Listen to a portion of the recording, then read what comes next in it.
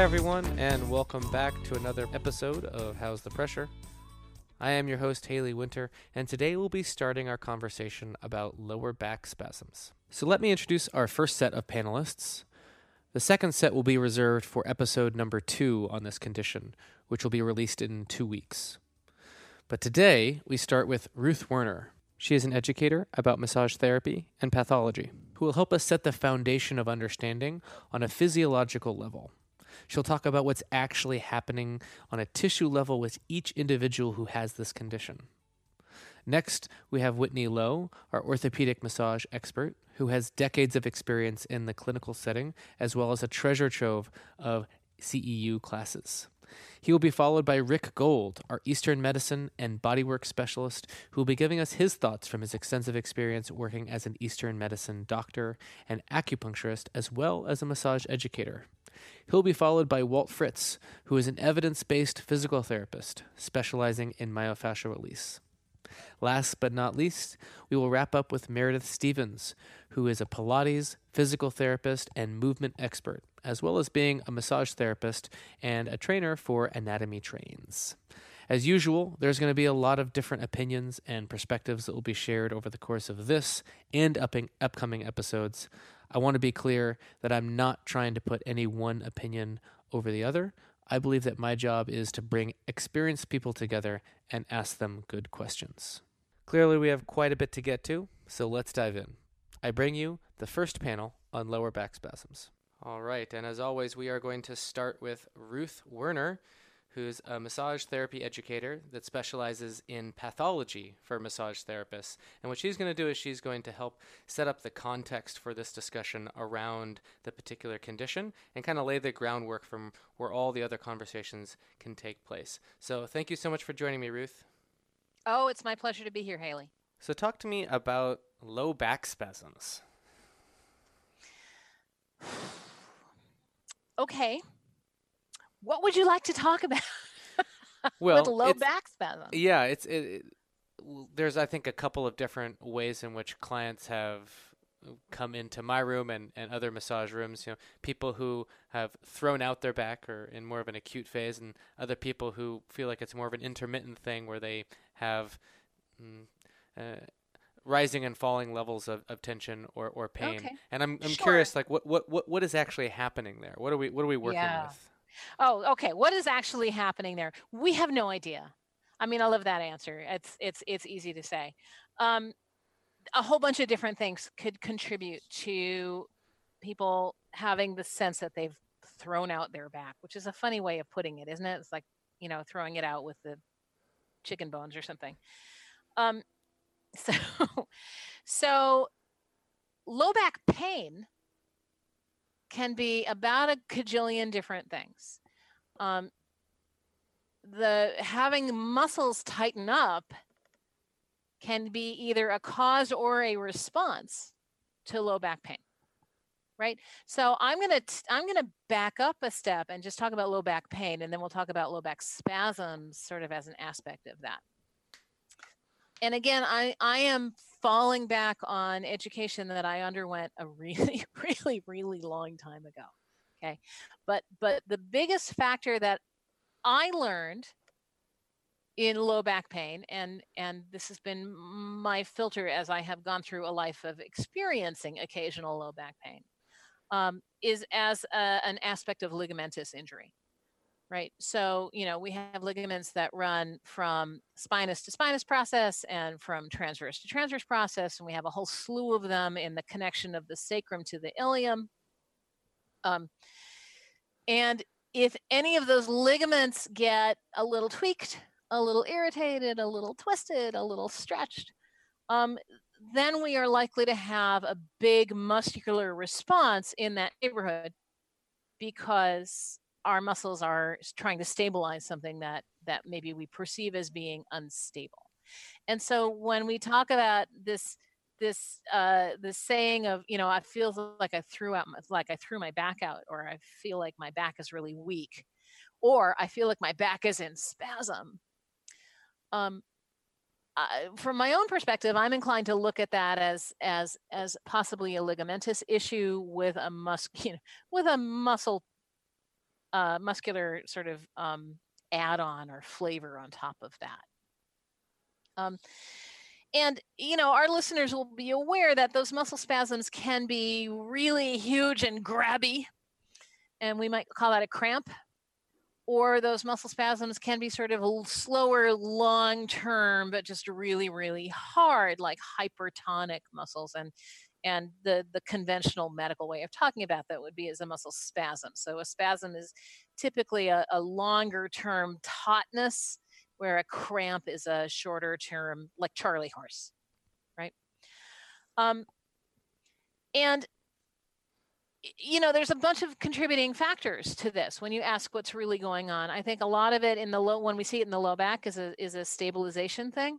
When we see muscle spasms in other places, I might wonder about things about dehydration.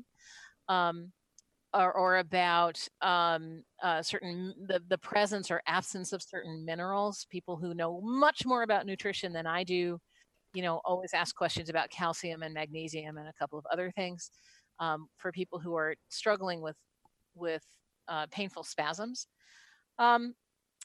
And also we can just neurologically get set up where we are.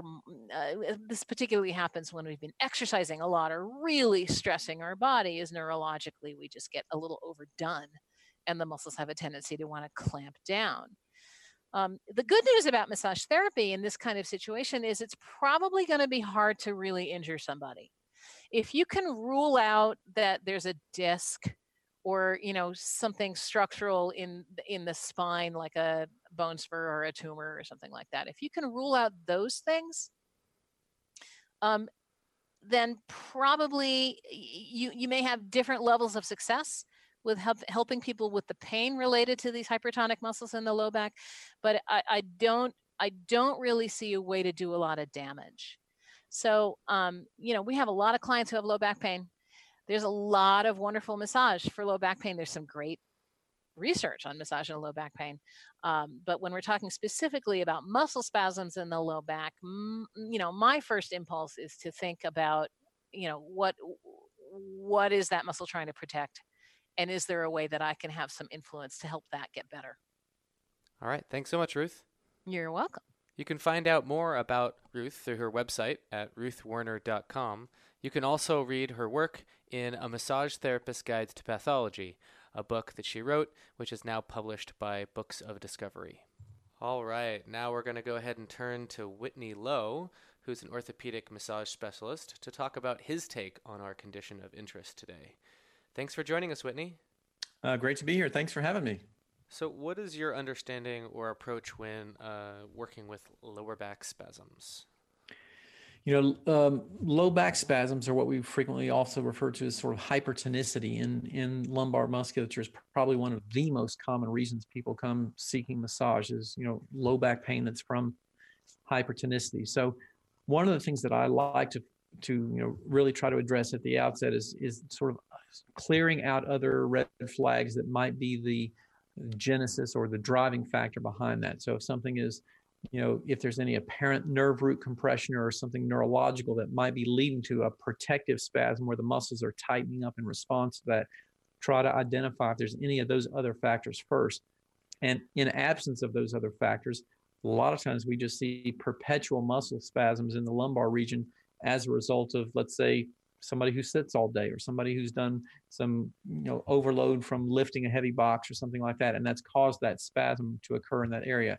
So once we've identified if it seems to be predominantly muscular, there are very few interventions I can think of that are going to be as effective as massage in helping to address that and settle those the spasms or extreme hypertonicity down.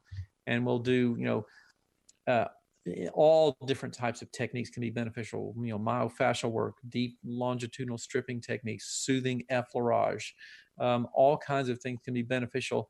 The most helpful things I find to be those that really just ease the pain and make the person feel better, whatever that is. Now, sometimes that's like in a really acute bad spasm where a person's like, they hardly want to be touched and they're just so wrenched up in pain. The softer your work, I find in those instances, the more beneficial it's generally going to be, because the nervous system is so so wound up at that point, we've got to just start settling it down. And sometimes that means just placing a hand on and giving just a light bit of skin traction and just a light bit of skin stretch. And that can start the process of easing that down a little bit. And then we gradually need to just sort of reinforce the hey, touch is okay. We're going to make some gradual improvements in here. And in terms of assessment to try and differentiate between a muscular source or, let's say, like a nerve root irritation, what are some of the assessment tools you would use to differentiate those two? So first and foremost, signs and symptoms that a person reports. So any significant reporting of pain shooting down the lower extremity or sharp electrical kind of sensations, especially anything that goes down the lower extremity, would be more indicative of nerve root involvement. The muscular low back pain that's from muscle spasms really tends to be most frequently reproduced with palpation of those specific muscles and irritated tissues. You press on them like, oh, that's it right there. That's the one.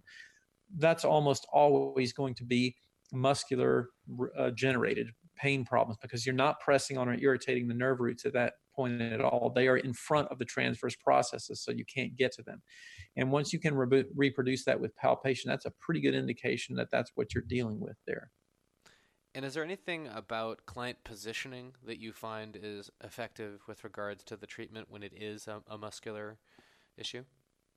Yeah, I would say there's some benefits to a variety of different positions, and there is no rule about what's the best position because it varies and depends. So what's important is to use some variety. Like, for example, a person who's having a lot of low back spasm might not be comfortable on a flat massage table in a prone position because that tends to shorten those lumbar extensor muscles. They might be a lot more comfortable with a little bit of a pillow underneath their abdomen, or possibly in a sideline position where they can bring their knees up a little bit and bring that whole lumbar area into a little bit more flexion protocol than in a straight extension position. So the key thing is find what eases the pain, and whatever it is that reduces any pain sensations, that's what you want to pursue positioning wise, and doing your work in that position is likely to be a lot more effective. One of the things that we find to be particularly helpful in a lot of the extremities, and I had mentioned this in one of our other discussions, is doing a lot of active engagement work where the muscle moves through a range of motion while you're working on it. That's also really helpful to do when you're dealing with lumbar muscle spasms, but it's a whole lot harder because it's hard to do movement with a person on the table because of the way body weight's distributed. It's just not easy to move your whole torso. So you kind of have to, work around some issues of figuring out the ways to best do that. And in terms of both client safety and even therapist safety, do you have any recommendations on working with this condition? Because I can imagine, in my experience when working with a client who has a lower back spasm, they often need help getting on the table. Oh, yeah. Yeah. And that's a big factor as to, and another important thing that often happens too, we can do a lot of really great work with people. Let's say if somebody comes in with a low back spasm, I've seen this lots of times, muscular low back pain, they come in, we do all this magnificent work with them, and then they're getting up off the table to get dressed, and something just like seizes up, and they are in, really severe pain because something's just really tightened up.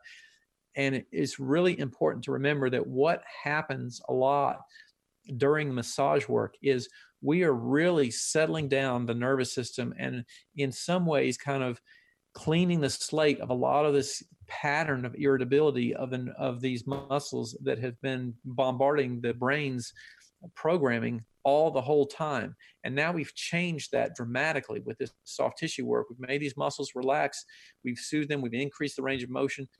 That's a totally new set of input, proprioceptive input back into the nervous system about what's going on down there that our brain is having to analyze. And all of a sudden it feels really uneasy about, hey, I was putting on the brakes and seizing all this stuff up a little while ago for protection because something made me think I had to really hold everything tight down here. And now it's moving all around like crazy. Put on the brakes and slam it tight again so we don't hurt something worse. So essentially, the brain is reproducing what it used to have, which is that spasm in there. So it's really important a lot of times to get people to move really slowly and very meticulously as they start moving in these new patterns after you work with them, or even while they're on the table, so that you don't jar the brain's proprioceptive input about what's really going on in there. All right. Thank you, Whitney. Thank you. And now we're bringing in Rick Gold, who's our Eastern massage and Chinese medicine specialist, to talk with us. Thanks for joining us, Rick. My pleasure, Haley. I look forward to it. So tell me your thoughts on lower back spasms. So we're going to differentiate low back spasms from chronic back pain. Is that correct? That's correct. So this is more like someone coming in and they've thrown their back out. Okay. So a spasm in the body in Chinese medical theory is going to usually involve wind, trapped wind, because it's a movement. And the nature of wind is it's moving. Your yoga people, it's going to be trapped vata from an Ayurvedic point of view.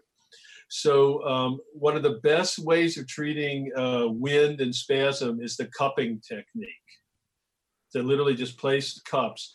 Again, if you do bleeding techniques, that would be indicated here. I'm not recommending it unless you're licensed to do something like with acupuncture. We can bleed. I'm a massage therapist. I'm quite confident you can't, but that could be a referral to someone. Distal points, there's the point behind the knee, urinary bladder 40 is very powerful for the low back. It's right behind in the popliteal fossa. It's right in the middle there. You can hold this point. I do like hot poultices on the low back. Castor oil is very helpful for that kind of inflammation. The body usually goes into spasm like that because it's trying to rid itself of inflammation. And the spasm is a way to help pump blood through an area. So hot packs are going to be better. The cupping is going to be very helpful. There is an extra point in Chinese medicine on the hand. It has a Chinese name. It's between the little and the ring fingers on the back of the hand. What we do is we press or needle into this point strongly. And with the patient standing, we have them rotate their hips and their low back. They can bend forward, bend back. That's often very helpful. An exercise I was taught when I studied modern dance in college too many years ago is actually to stand like on a curb or put a thick book down and get your heels below your toes, usually 3-4 inches if possible, and just hang. And that really gives a very, very nice stretch to the low back. If a person has a slant board or has access to a slant board, that's very helpful for the low back spasm. Is a slant board like a inversion table? But yeah, but without going 100, without going all the way up. It's usually about an 16-inch differential between your head and your heels. But it's an anti-gravity thing. Now, one thing that most people outside of Asian bodywork might not think about with low back spasms is the root of wind in the body is usually going to be in the intestines and the liver. So one way, and oftentimes I'll do this first before I'll work on the back directly, is I'll go deep into the abdomen, usually at the same level of the navel, about 2 inches lateral on either side. I'll do either a deep thumb compression, deep finger compression, potentially elbow. If I'm standing, I can use my heel and go deep, because you want to go deep there so the recipient actually feels the connection between what you're doing on their abdomen and the area of spasm in the low back. And sometimes you might get a release of wind, if you know what I mean. And sometimes the spasms can dissipate like that. So a combination of front and back, distal, local, ear, hot poultices, and usually warm foods. Again, warm foods. The low back is the area that houses the kidneys and the Ming Men, the ministerial fire. So you want things that are warming to relieve the low back. And in terms of Thai massage techniques that help with low back discomfort, are there any in particular that you particularly like?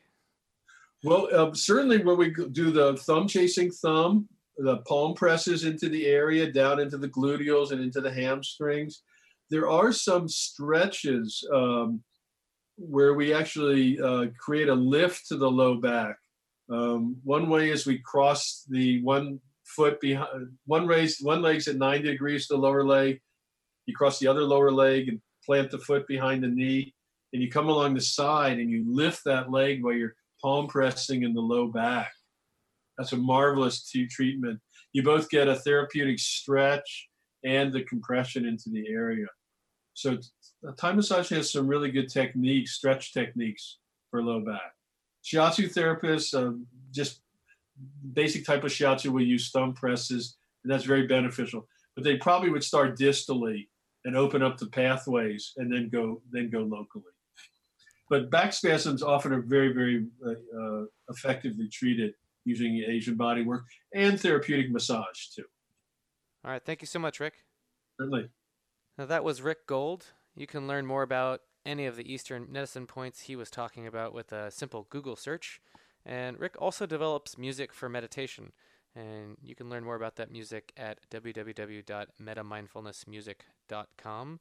And his work there is to help facilitate meditation and mindfulness. So now I'm going to bring in Walt Fritz, who will give us his thoughts from the perspective of a physical therapist who specializes in evidence-informed myofascial release. Welcome, Walt. Thanks for having me, Haley. So talk to me about lower back spasms. Well, low back pain, low back pain, probably behind neck or neck and shoulder pain is probably my number 2 or 3 diagnosis that people walk into my clinic for, and sometimes walk in a little bit crooked, right? But the first thing I want to make sure is, are there any red flags that need to be addressed before I do an evaluation and treatment on you? I'm going to make an assumption with the comments that I'm making here that you've been screened by your physician and everything looks okay. They think it's safe for you to get work from PT, massage therapists, etc. So what we're going to take a look at first is what triggers it? What makes you feel worse? But just as importantly, what makes you feel better? What can you do to soothe the pain, both from a positional standpoint as well as an intervention standpoint from medication, right? Over-the-counter, prescription, hot, cold, movement, rest, bed rest, exercise. I want to know all of that, and I'm going to let you ramble on as long as you want to tell me how this came about. Was it sudden onset or gradual onset, right? If you lifted your neighbor's car and your back hurt the next day, well, that would seem to be a good enough incident to cause it, but that also could be a red flag that you did something else. So again, assuming the red flags are passed, but the evaluation for low back pain could take an entire session for me, although my evaluations tend to be interspersed with a lot of treatment along the way because the two play off each other really nicely. My favorite way to, we're going to jump right into treatment, at least evaluation and then treatment. My favorite place to evaluate a person is face up on my table, even though it seems counterintuitive, where a lot of people might start face down because their back hurts. 26 years ago, when I started my MFR training, I put people face up on the table because it was the way we got at their psoas, which was believed to be the root of all evil when it came to low back and sciatic and pelvic pain. I developed a lot of treatment strategies that were sort of centered around that psoas perspective. And the hands-on work that I did was really useful for that low back pain patient. But then, the time and experience and education sort of pulled me back from the cliff of thinking everything's about the fascia and everything's about the psoas. And now I pay attention to it more from a neurological perspective. But it's funny because I still start my patients in that same face-up position. And I often do some of the similar things with my hands that I did or learned 26 years ago. I think about them differently of what I'm affecting, right? As well as explain it to a patient in a different way. I don't think psoas is a terribly important structure within the body to the exclusion of everything else anymore.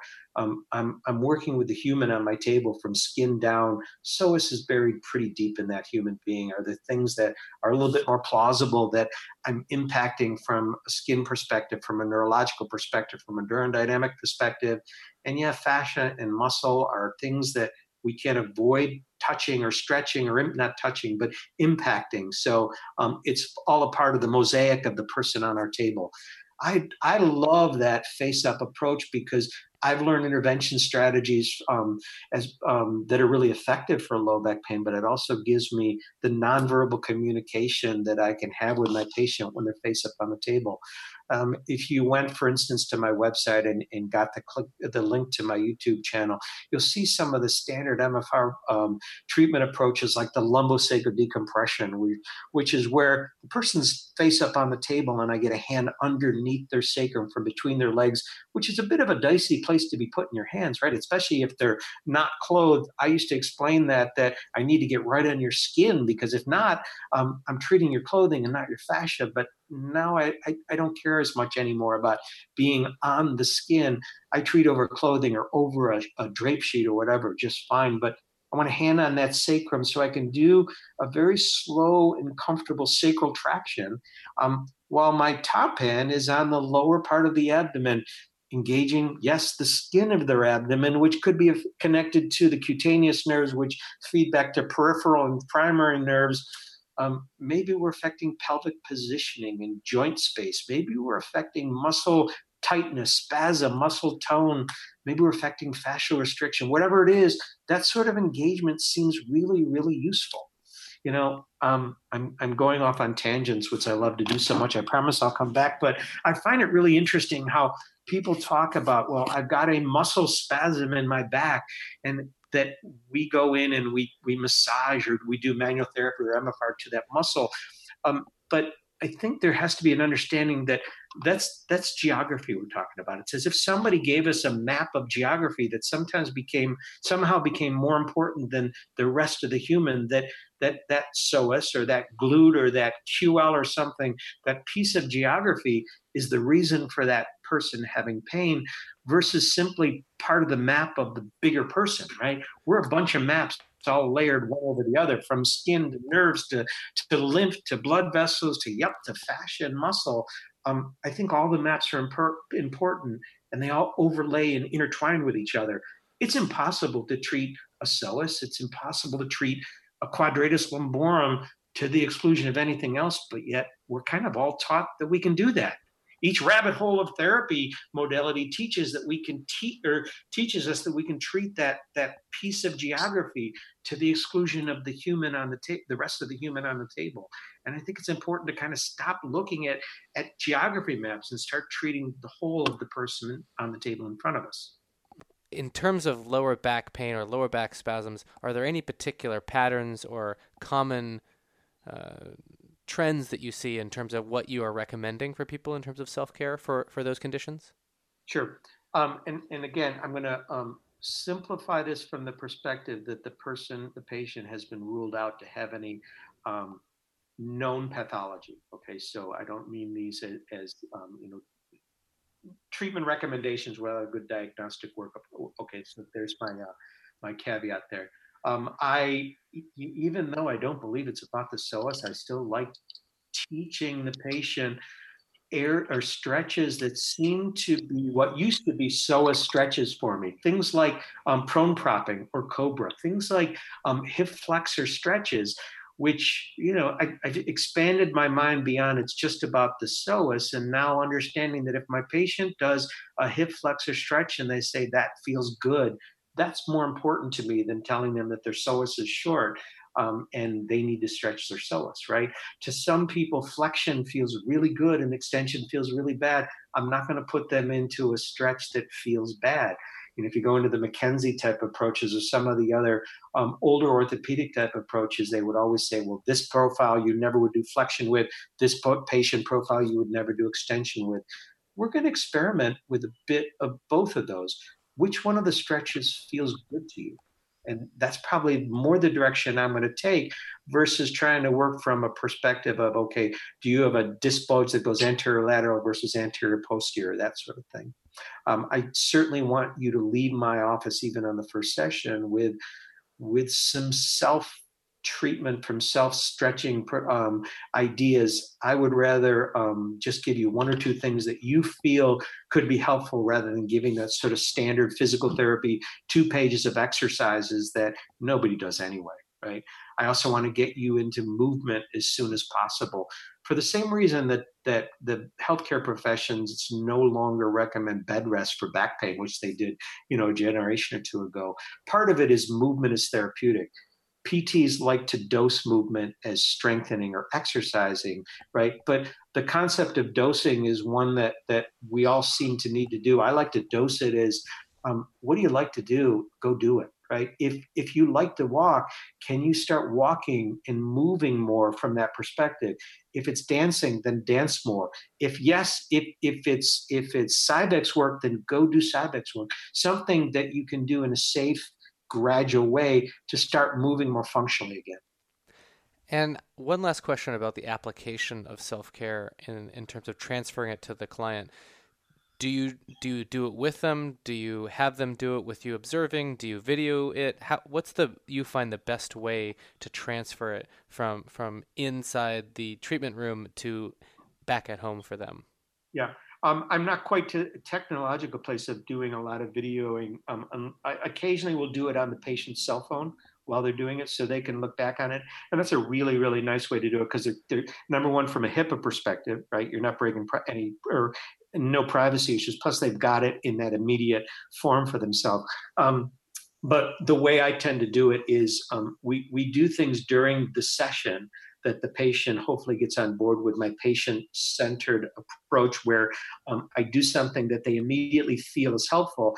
And then right away, we're going to transfer that into a self-stretch where they immediately try and replicate what the two of us did during session. And yep, it's me demonstrating on them, and then it's them trialing it back in front of me so I can see that they're sort of doing what I had asked them to do.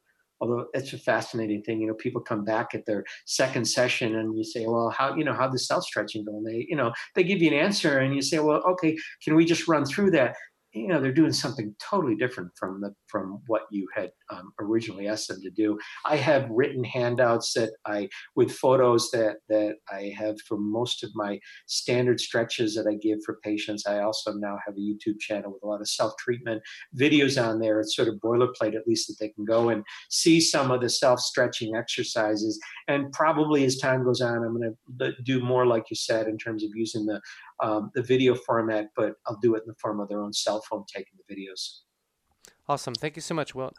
Great. Thank you. So that was Walt Fritz. And if you want to learn more about Walt and his approach or his seminars, you can find more at waltfritz.com. So now I'm going to bring in Meredith Stevens, who will give us her thoughts from the perspective of a physical therapist, structural integrator, and Pilates expert. So welcome, Meredith. Thanks for having me, Haley. So let's talk about working with lower back spasms. So, yeah, 80%? Isn't that the stat? 80% of people in the United States have back pain at some point in their life. So that's a lot of people. And, we work a lot with people with back pain, whether it's chronic back pain or acute back pain, for a wide variety of different reasons. I get calls not infrequently of, I just hurt my back. I'm bent over, I'm shifted, I can't move. So generally when I get that phone call, I'm not going to ask that poor person to get in their car and drive 20 minutes to me. So the first thing I will instruct them on is cold, 24 to 48 hour ice. Lie them down in a position where their hips are at 90 degrees, their knees are at 90 degrees, their feet are supported on a chair, and they are in as comfortable position as possible on their back. We know that is one of the positions that creates the least amount of forces going through the spine, so it can help get the muscles to get out of spasm. They're not trying to negotiate gravity and stabilizing. And then the icing obviously can help with pain. It helps with that nerve conduction. It helps with the inflammatory response. So doing ice acutely, I still recommend wholeheartedly. After that 48 hours, then I, check in with them, see how they're doing, and see if we can get them in to start doing some gentle myofascial work. I'm always cautious. And I say this, and this wasn't a case of back pain, but I remember this from very early in my career. I once had a woman come in and said, oh, I turned my neck and she was in spasm in her neck. And she said, oh, couldn't you please just work on this? You got to get the spasm out. It's killing me. And I did. And I worked on her neck and I softened everything out. And oh, she said, she got up and she said, oh my goodness, that's so much better. And she proceeded to go about her day. And within an hour, it was back. It was worse. She was in huge pain. And that was one of those things that 18 years later, it is sticking with me, because people in spasm they are protecting something. And what I didn't realize at the time was she had an injury and her neck musculature was splinting that injury to her facet joint. And my releasing it, which I did a very good job, unfortunately made it worse. And it made her body double down on that splinting action, on that spasm. So I have learned, I tend not to, in my practice, mess with something acutely. So I give it that 24 hours, have them contact their doctor if need be. I check in with things like, do you have numbness? Do you have pain?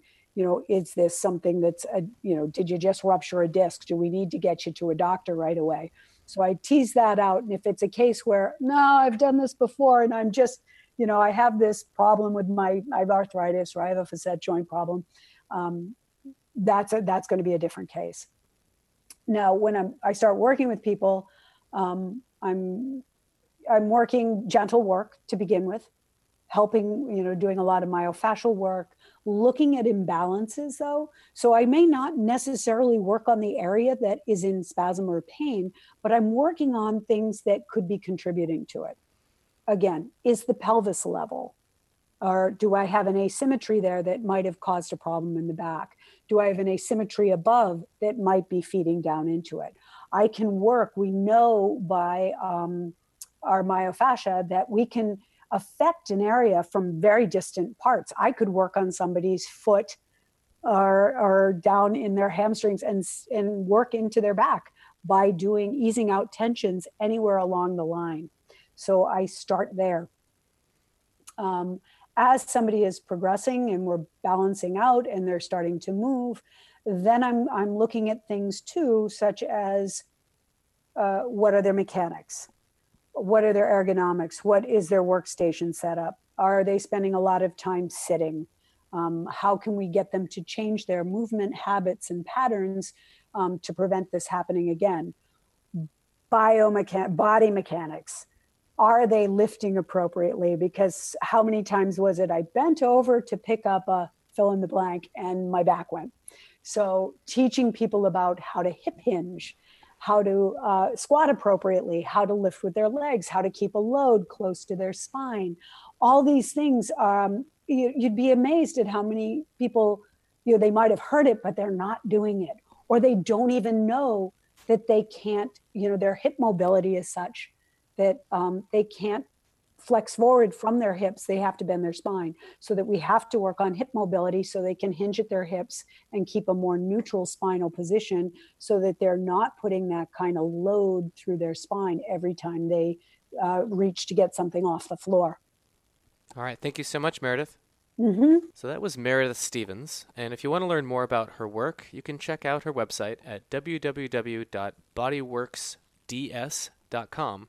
And she teaches Anatomy Trains workshops, which you can find out at the Anatomy Trains website.